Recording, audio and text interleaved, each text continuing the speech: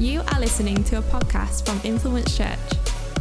We hope it encourages and empowers you to make a difference in your world for the kingdom of God.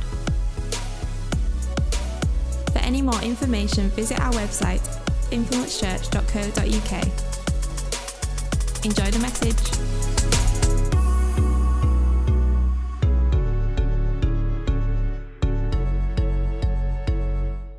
I've not pressed the start on the timer, but we'll press it now. I do apologise. Rich said in the prayer time that that my message the other day, I'd met with him and it was 58 minutes long. He wasn't lying, but I've done a good revision on it since. So this is the shortened, abridged version, or unabridged. I don't know really which one you want to go for. I'm going to read some scripture and then we'll pray and then we'll get into this. Matthew 5, reading from verse 1 to verse 12, it says this. It says, "Now when Jesus saw the crowds, he went up on a mountainside and sat down. His disciples came to him, and he began to teach them. He said, 'Blessed are the poor in spirit, for theirs is the kingdom of heaven. Blessed are those who mourn, for they will be comforted. Blessed are the meek, for they will inherit the earth. Blessed are those who hunger and thirst for righteousness, for they will be filled. Blessed are the merciful, for they will be shown mercy. Blessed are the pure in heart, for they will see God. Blessed are the peacemakers, for they will be called children of God. Blessed are those who are persecuted because of righteousness, for theirs is the kingdom of heaven. And blessed are you when people insult you, persecute you, and falsely say all kinds of evil against you because of me. Rejoice and be glad, because great is your reward in heaven. For in the same way they persecuted the prophets who were before you." I'm going to pray and we'll get into this. Lord God, I just thank you right now that you can speak to each and every one of us through your word, Lord. And I just pray right now, Lord, for revelation for each and every one of us, Lord. Let us receive something from you in this place today. Let us hear from you, Lord, and let us be blessed by it as well. In your name, Jesus. Amen. Amen. The passage of scripture there is known typically in your Bible as the beatitudes. It's a series of statements that Jesus makes right at the very beginning of the Sermon on the Mount. And the Sermon on the Mount is this amazing passage of scripture that we see right at the beginning of Matthew, where Jesus really comes and delivers his ministry to the people of Judea at the time. And we see Jesus deliver some absolutely amazing things. Now, there are some divided opinions on how the Sermon on the Mount played out. Some people take a very literal view on it. They say that, Jesus stood on a mountainside and preached this message that spans 3 chapters. If you want a great example of that, you can find that in Monty Python's The Life of Brian. You'll see that explained in the first 3 minutes of that. We will not go into any more detail, and don't worry, my theology today is not drawn from that film. I'm really sorry. I watched that film last night, and I said to Em as we were watching it, I was like, "This is a mistake because it's too close to the knuckle."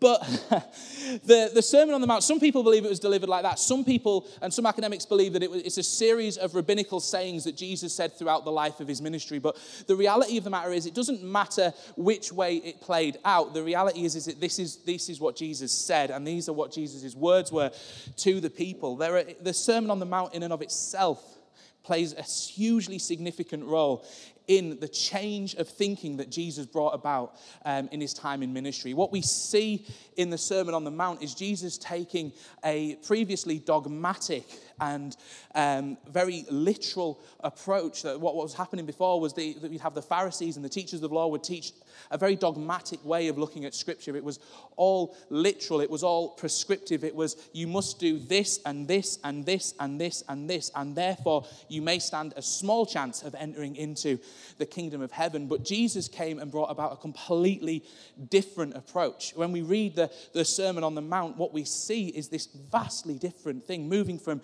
dogmatic understanding to pragmatic mindsets. Jesus himself at the beginning of the Sermon on the Mount in Matthew 5:20 said this to the people. He said, "For I tell you that unless your righteousness surpasses that of the Pharisees and the teachers of the law, you will certainly not enter the kingdom of heaven." What we see is Jesus teaching that no longer will this mindset be useful. No longer will these behaviors be the thing that will lead you into the presence of God. Jesus, you can see here, is setting the foundation. He's working the ground for what was about to come shortly after. He's setting people up to understand that a relationship with God is far more prevalent and far more important than the rules and regulations that have been put in place beforehand. Ultimately, the Sermon on the Mount shows us that the grace of God is fundamental for all of us as well. This major call in a change of thinking cannot be done simply through telling our brains to do something different. In fact, what Jesus is showing is all the way through that the grace of God is sufficient for us, that it's the thing that's needed. It's the kryptonite in the situation, that as we receive that grace, that there is a change and a shift in thinking. It's incredible, really. And what we see right at the very beginning is these beatitudes. Now, on their own, as individual things, the Beatitudes are, in and of themselves, all inherently beautiful. It's Jesus telling us that these circumstances, these times where you'll be blessed. But I believe that we can look at them a lot more wholly. Like, we can look at them a lot more collectively, because the Beatitudes themselves are a collection of statements that really talk about, I think, the byproduct of someone who's living a life to the full in Jesus, who's pursuing God with all their heart, who's desiring God in all their ways. I think that as we look at them, these Beatitudes really are representative of the byproduct of our salvation. Now, what I didn't want to do today, and the reason why my message was at one point 58 minutes long, was I didn't want to do the injustice of any of the Beatitudes and say, well, I'm only going to look at one or two. I wanted to look at all of them, and I wanted to look at them in depth, and I wanted to look at them as best as I possibly could. But what I soon realized was that with a great number of these, that to actually understand the true meaning, you can't just simply look at them on a surface level. You can't just simply look at them and go, I've read that sentence, I'm going to apply that. It doesn't quite work like that. We have to understand some of the hermeneutics behind it. We have to go into the Greek a little bit with it. We have to pursue what Jesus was really saying, because unfortunately, with the evolution of language over time, sometimes we can miss the real context. And so today, I'm not going to do that. We're going to do something different, but I want to encourage you. You know, we started a month in Matthew, and if you look back, I think it was either yesterday or Friday's post was Matthew 5, and Pastor Nick Reynolds put a brilliant starting point on the Beatitudes on there, where he started to look at some of them in a little bit more detail and really gave a great understanding of what each of them mean. But I would encourage you to go further than that as well. These Beatitudes are a fantastic thing to look at. They're a fantastic thing to measure your own spiritual health by, and actually exploring them and understanding what they truly mean can do an amazing thing. But I want to look at them collectively today, because I believe that within all of them there are amazing things, but as a collective statement about God's people, we can actually see so much in them. I believe that these Beatitudes really present themselves as the characteristics of citizens of God's kingdom. If we're desiring God in everything we want, if we're pursuing God in all things, if we're passionate and zealous about our faith, then these things will just exuberate out of us, that they'll radiate out of us as simply a byproduct of that. And so, if we look at them collectively, we can see within that there's so much. And I think that I have three things today that I want to share quite quickly with you that I believe are characteristics of citizens of the kingdom of God. That's characteristics that reflect these, but then also bring these together. And the first one of these is kingdom citizens are kingdom-minded. In the same way that the Beatitudes are selfless, so too, church, must we sometimes pass up on our own wants, needs, desires, and agendas and things like that. I'm going to start this point off with a bit of a story. And it's, Rich, you're probably going to want to rugby tackle me at the beginning of this. Hold back. It's okay. And I'll preface this with a statement, actually. If I'm being completely honest, and not just sort of that surface level honesty which we all like to hear from people at the front on a Sunday, but actually honestly, and when I went through this message, I did some serious introspection on myself, and I felt really challenged by elements of this. And this first point of being kingdom minded really challenged me personally. I'm going to be honest, I don't always agree with what God says to me. That silence is golden. I'm waiting for the tackle. But I don't. And I would imagine, if we're being honest, and if we took a survey in this room where we could 100% guarantee the honesty and the secrecy of its results to the point where you would be completely anonymous within it, I imagine I wouldn't be alone in that. In fact, I imagine that I'd probably be in the majority in that. The thing is that we don't always agree with what God is saying to us. We don't like it sometimes. Do you know what? I came to the conclusion during this message that that's actually okay. Because it's okay to the extent of knowing that we disagree. But we have to understand something very, very important about God. And that's simply this. We find it in Isaiah 55. It says this: as the heavens are higher than the earth, so are my ways higher than your ways, and my thoughts higher than your thoughts. The Lord's ways are higher than our ways. You know, sometimes if you imagine our position with God as sometimes as how a parent would lead a child, the child will disagree. The child may not want to go to the doctors. The child may not want to go to school, but the parent knows that what's better for them is so much more important for them to do. And in the same way of our relationship, that's the same thing too. But it doesn't rule out the fact that some of us are stubborn. I'll be honest, I am stubborn. And some of the front row are laughing, and I know because they've had to. If you have to work with me, I feel sorry for you because it isn't fun. I am stubborn, but recently, and I can tell you the exact day it was after Rise conference on the Saturday evening. I found myself really challenged on this, on the idea of disagreeing with God, on the idea of being kingdom-minded as opposed to self-minded. What had happened was we were packing down the church, and over here in Richmond, in this building, it seemed to be going quite well, and everyone seemed to have a job, and it was reasonably busy. And what I thought was, I could probably dodge a bit of this pack down by going over to the Methodist church where we had the kids conference and supervise. Some of you are shaking your heads at me, but I know you do the same thing. I went over there with the intention of helping and making sure that building was closed down. What ended up happening was that building was pretty much done by the time I got there, so I ended up leaving, but then ended up being a taxi service for some of our young people back to this building. And as I was leaving that building, I remember I walked out the door and I was making a beeline for my car, and I just clocked this guy out the corner of my vision, and I saw him stood like just by the entrance to the church, and I was so challenged by it, by God. I remember in that moment, God was just like, you need to go and speak to him. And so I was like, oh, but God, it's Saturday night, and we've been on all day.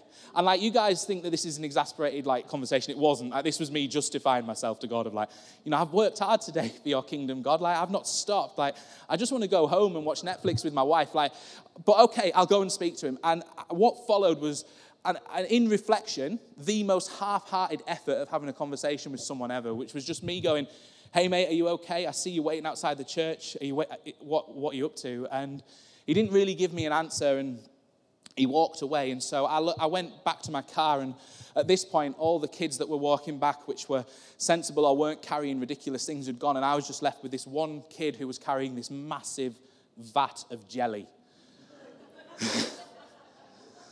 My car's quite new, and it's quite dear to me, and I know we shouldn't hold on to earthly possessions so tightly, but the next day I was planning on driving Jerome and Leanne Rudder over to Penrith, and I was like, this car's being valeted. Like, there is no way. The grace of God is that I gave the kid a lift, but I was like so direct about like, you know, you will hold that jelly. That jelly is more important. And like the whole time driving down the road, like, you know, when you're nervous about something, so you're just constantly giving it side eye, just like staring at him. Like, if that jelly starts to fall, I'm letting go of the wheel and like, Jesus, you deal with that. I'm dealing with this sort of moment. But it served a purpose, because as we were driving along, as I was side eyeing this jelly, I saw this guy again. And like, my goodness, had he made some progress. I mean, Methodist church to here is like not even a quarter mile, but he'd like literally made his way like 3/4 of the way here in the space of about a minute.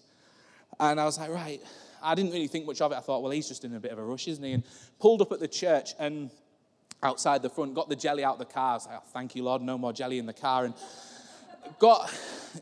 we're getting there, trust me.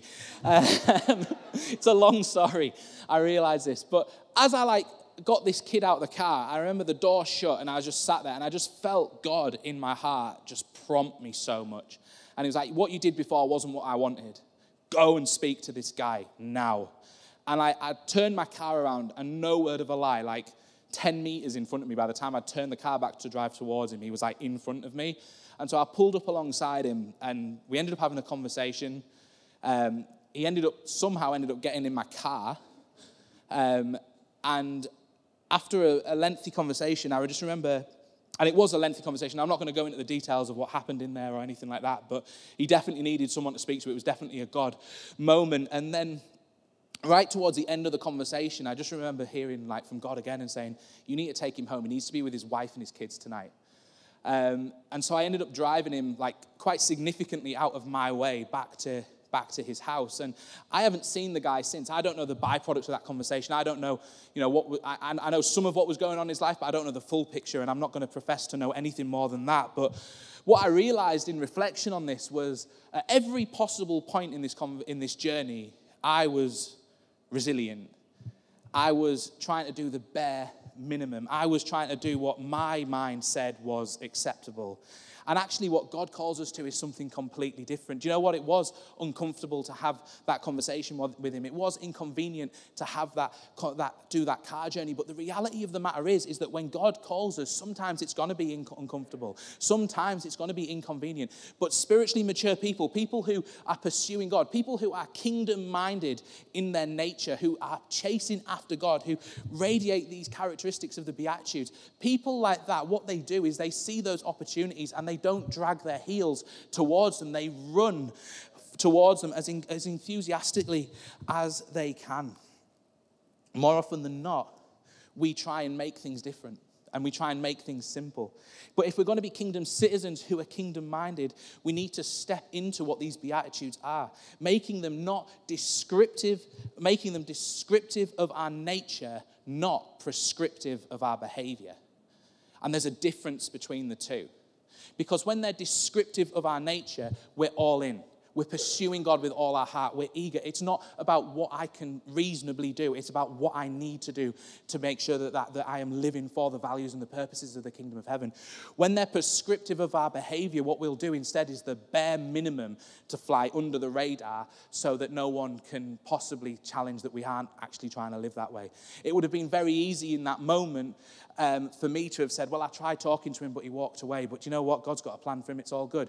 And on flying under the radar, it would have been the thing of people would say, oh, well, he tried to have a conversation. At least you tried, would have been the kind of mentality. But that is the bare minimum. God doesn't call us to the bare minimum. He calls us to serve him with all of our hearts. I don't think you can read the Sermon on the Mount and seriously think that Jesus wasn't leading people to this kind of mindset. That wasn't leading people to say, you know what, you need to live for the kingdom. You need to throw off what was previously understood, cast away your previous understanding, cast away the idea of being a Sunday Christian, actually to live your life for the kingdom of God and to exhibit these behaviors, to exhibit these characteristics through all that you do. You need to live full on for him. The thing is, though, it's convenient to just try and pass it by as a surface level. It's convenient to try and do it only on a Sunday, but if we're truly going to look within our hearts, if we're truly going to look inwardly at ourselves and ask the question, am I living for the kingdom? Am I kingdom-minded in what I do? More often than not, I reckon we all get challenged and convicted on this, because the reality is that, yeah, we can put on a good show on a Sunday, but what are you like when you're at home? Elevate. What would your parents say about you when you're not in church? Would they say that you're the same on a Sunday as you are on through the rest of the week? Are you the same on a Friday through the week? Young adults, same thing. If you're living with your parents, what would they say? And you might think, oh, well, I'm an adult. I've moved out. No one else sees me. Well, do you know what? What would God say? Because ultimately, God sees all. God knows all. God knows the condition of our hearts. God will challenge that. God will grow that. But it sometimes requires us to come forward to him with repentance in our hearts and say, God, actually start to do a new thing within me. The second point is this: kingdom citizens are in good company. I want to start this one with a scripture that's not from Matthew, and it's Hebrews 12, verse 1 to 2. And you might think, oh, I know where he's going with this. He talks about the great cloud, but you're missing the point. And I'm not. I recognize the great cloud within this scripture. I recognize that what Paul was talking about in Hebrews 12 is the great cloud of witnesses, and from Hebrews 11. But if we understand the great cloud of witnesses, what it is just this long list of people who were heroes of the faith, that would live their lives in a way that had meant that others could encounter Jesus, that had lived their lives in such a way that maybe they'd been martyred or sacrificed, or they'd had to do things that were just above and beyond. Now, we can view that list in one of two ways. We can view it as this list that has an end point, which rightly so in the Bible it does, but that end point really comes towards the time of Paul's writing. Or we can ask the question of, does that list continue on even into this modern day? And I fully believe that that is a snapshot of the great cloud, but that great cloud of witnesses continues into the very days of now. And that if we were to look around this room, we would probably find some people that are in that great cloud of witnesses, that have lived their lives sacrificially so that we can encounter Jesus, that have done things and moved mountains that we may not even recognize, that actually there are people in this room, you may well be one of them, that has lived your life in such a way that it's open the gateway for people to come into the presence of God. And that great cloud of witnesses carries on. Hebrews 12 then says this: therefore, since we are surrounded by such a great cloud of witnesses, let us throw off everything that hinders and the sin that so easily entangles, and let us run with perseverance the race marked out for us, fixing our eyes on Jesus, the pioneer and perfecter of our faith. For the joy set before him, he endured the cross, scorning its shame, and sat down at the right hand of the throne of God. This verse, I think, speaks volumes into what Paul saw as kingdom culture in his day, of what he wanted and had an expectation of the kingdom, the citizens of the kingdom of heaven to be like, and to be like collectively. The thing about this verse is we often skip the great cloud and we look at the bits that are really great to preach on, the idea of throwing off everything that hinders, running with perseverance, and setting our eyes on Jesus, the pioneer and perfecter of our faith. This makes for a great message, but what actually Paul is saying before all of that is actually that as we are surrounded by such a great cloud of witnesses, as we are surrounded by heroes of the faith, let us do these things. And when we recognize that, when that becomes our reality, it changes things in a church. It changes things in a community of believers. Because if you look to your left, I went right when it's left is over here. If you look to your left and you see a family or a series of believers just pursuing God in all that they have, desiring God and growing in their faith and developing themselves and pursuing God passionately. And then you look to your right and you see the same thing, and so on and so forth. What happens is that as a community, as a collection of people, the culture becomes the norm. Culture simply is the way things are done around here. And if the way things are done around here is actually that we're going to pursue God with all we have, that we're going to be people that no matter what day of the week it is, no matter where it is, no matter how inconvenient or difficult, no matter if it's in the workplace or in the school or where, when we start to pursue God like that good company creates a culture and an environment where other people will naturally do it. Good cultures are contagious, but bad cultures are as well. And when we choose to actually say to ourselves, you know what, I'm going to pursue God right now. And it might be, the easier thing might be to tear this thing down. The easier thing might be to be negative about Sunday. Oh, there wasn't many people in church. That must be a bad indicator, or this, that, and the other. You can throw those statements out. Doesn't build the kingdom, doesn't set the culture, but the culture is set when we pursue God passionately with all that we have. My prayer is that as a church we champion this. Final point, and band, if you want to join me, that would be amazing, is what's the one thing that all of the Beatitudes have in common? And it's blessings. If we live the Beatitudes, we live a blessed life. I'm going to say a Greek word now, and I am going to absolutely butcher the pronunciation. So don't judge me. I think part of our staff training should be Greek 101, just so that when we pronounce stuff, it doesn't insult a whole nation. But this word, it's going to come up on the screen, is Makairoi. I have no idea if I'm pronouncing it right. But this is the word that throughout the Beatitudes is the word that prefaces the beginning of each one. When Jesus says, blessed are you, blessed are the meek, blessed are the peacekeepers, blessed are the righteous, the ones that hunger and thirst for righteousness, this is the word that is used the whole way through. And this word means to be blessed and to be happy, but it doesn't mean an earthly or a personal one. It's in the most godliest sense of the word.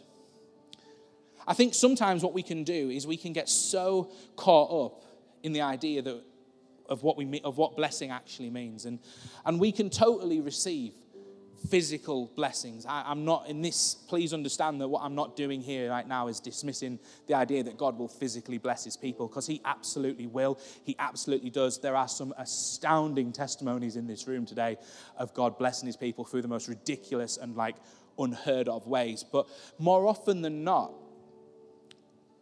the blessing that Jesus is talking about here isn't necessarily physical, but much more spiritual. It's deeper than the physical. It's more powerful than the physical. We wrongly assume that it's tangible, but it's so much more. This is a blessing which is a happiness, that's a joy that comes into our lives as we pursue God, that's irrespective of circumstance. It's irrespective of strife. You can still struggle. You can still suffer. You can still be in a bad place, but still have the blessing of the Lord on you, because you'll find a joy in your pursuit of him. I'm going to say a sentence, and it's a bit blunt, but it's true. God is less concerned about your strife and more concerned about your devotion to him. I'm going to say that again. God is less concerned about your strife and more concerned about your devotion to him. And likewise, a blessed and devoted Christian is less concerned with the earthly and more concerned with the heavenly in all that they do. The reality is that we're going to face struggles in our lives. We're going to face battles. Things are going to be difficult. Things are going to be hard. And you know what? The Holy Spirit will come in those moments. He'll come as a comforter. He'll come as a guide. He'll give you wisdom. He'll lead you. But more importantly than that, if we're pursuing God, the circumstance sometimes has to become irrelevant. And when we look through the Bible, we see examples of this the whole way. People like Daniel. Daniel, in his strife, when he was in the lion's den, wasn't praying away the lions. Shadrach, I put Rakshak and Benny in my notes, but Shadrach, Meshach, and Abednego they didn't pray away the flames, and David didn't pray away the giant. But what they did instead was they chose to give God glory in those situations. It's like they knew that what their circumstance was, God would be glorified through it. And somehow maybe we need to change the language of our prayers a little bit. Maybe we need to stop asking God to deliver us and actually ask God, how will he be glorified through the circumstances we find ourselves in? Because you know that no matter what your circumstance is today, you can still bring God glory. It doesn't matter if you're on the highest mountain or in the lowest point of your life. God can still be glorified through you. When we press into him and we pursue him, his glory will radiate through and around us. We serve a God who expects this. We serve a God who expects the first fruits. Abraham and Isaac. It might have been on a mountaintop, but when taking Isaac to the altar, I imagine that's probably a valley bottom kind of moment for him, where he's going and humbly saying, God, if you're saying I'm going to give my son to you, I'll do it. And when he chose to sacrifice, he was in that position. God sent a lamb. The widow's mite, the story of Jesus in the temple, seeing this woman give, and turns around and says, this woman has given far more than the rest of them combined, because this giving has cost her. It shows that Jesus places a high value on sacrifice in our lives. That when we choose to lay it down, when we choose to say, actually, I'm going to pursue you, we will receive that blessing. We just may not see it in the way that we expect it to be. Finally, Elijah and the widow, she gave her all so that Elijah could eat. And God blessed her abundantly through that as well. Church, no matter where we find ourselves, we'll see blessing, we'll find God's graces, we'll find God's goodness, but it requires sometimes a pursuit of him that we maybe haven't gone to before. It requires sometimes us asking the question, how do I need to pursue you, Lord? Where do I need to improve myself? What am I currently falling short in? And I truly believe that when we ask God those questions, he'll answer. And so what I want to do in this place today is create an atmosphere and create a moment where we can do exactly that. It's going to be a little bit more complicated just with the layout of the slides and stuff, but tech team, could we just throw up the first part of the beatitudes, please? Is that okay? Amazing. What I want you to do today, if you've got a Bible or you've got a phone with the Bible on, this is going to work so much better because you'll be able to see it all in one sitting, is if you truly believe that you've got nothing to improve in yourself, then congratulations, but I disagree. Because there's only one individual who's perfect, and he sits at the right hand of the throne of God, and his name is Jesus, and he gave his life for us. And he was needed because none were able to attain the perfection and the standard that God expected. So for the rest of us that don't sit in that throne, we've got some work to do. We've all got some business to do. And so today what I want to do is create a space where you can do some business with God in this place. I want you to look through those beatitudes, those characteristics, those qualities, and just begin to ask God the question, Lord, where am I lacking in right now? Which one of these am I not? It doesn't describe me. Because these beatitudes should describe the nature and the characteristics of all Christians. We did an activity in our youth academy on Thursday morning where we asked the kids, write down 3 statements that you want to be known by in the world. And we got them to do it. And we gave them 15 minutes. 15 minutes in, most of them hadn't even written 2 statements because of the way they found how difficult it was. Because introspection is hard. Looking at ourselves and saying, hey, Lord, what do I need to do? God will point it out. God will guide us and God will lead us, but getting to that place is difficult. It requires something of us which is hard to find in this world. It requires humility. It requires a repentant heart. It requires someone to come before God and say, God, what do I need to do right now? And be prepared to hear an ugly truth. Because most of us, when we start to hear the ugly truth, we just drown it out because it's easier to ignore. But that doesn't lead you into God's presence. That doesn't make your heart pure. That doesn't get you anywhere other than just being comfortable in your own skin. But God doesn't call you to that. God doesn't call you to comfort. God calls you to holiness. There's a difference. And so today, just as the band leaders in worship, just reflect on those scriptures. Ask God. And I'm sure he'll speak to you in this place today. And then, when you're ready, just stand and join the band in worship, and we'll bring this service to a close.